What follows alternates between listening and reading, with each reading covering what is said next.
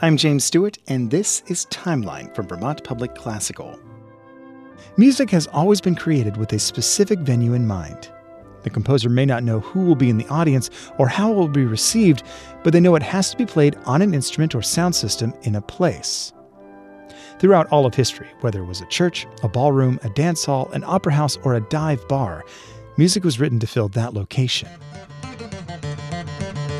David Byrne of Talking Heads fame gave a TED Talk in February of 2010, where he outlined how he believes architecture has shaped the evolution of music. He asserted that we make things with a context in mind. Consider the great cathedrals of the Middle Ages and the Renaissance. The plain song or Gregorian chants of the monks were perfectly suited for the large reverberating stone halls in which they were performed.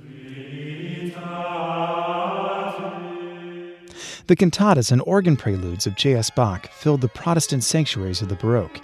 These smaller venues allowed for the lines of intricate counterpoint to be heard clearly.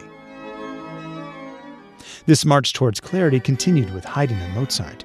Their symphonies, concerti, and chamber works were composed for the ballrooms and parlors of the aristocracy. Wagner wrote his operas for his own special opera house, designed to envelop the audience in the action and the sound. The massive symphonies of Gustav Mahler could only have been created for the large symphonic halls of the late Romantic era. The space the music is written for is as important as the instruments that play it. This is also true in the world of jazz and popular music. The styles of Dixieland, ragtime, and the blues were ideal for the small clubs and dance halls in which they were played. Later, with the advent of the radio and recording technology, musicians and engineers were able to manufacture a musical experience for anyone with a receiver. New tools like the microphone and the recording studio allowed even greater flexibility to create sounds no single venue could ever reproduce.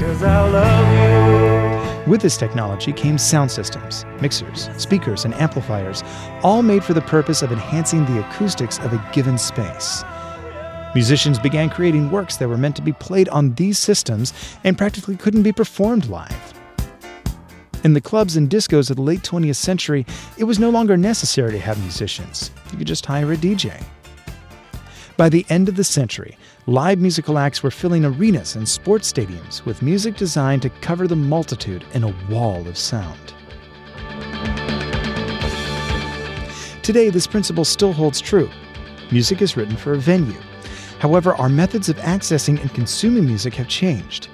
Today, we have vast libraries of recordings and small devices we carry in our pockets, and we play them on personal speakers we place in our ears.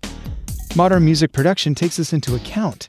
Today's popular music has been compressed and optimized for the earbud, meaning for the solitary experience of the listener.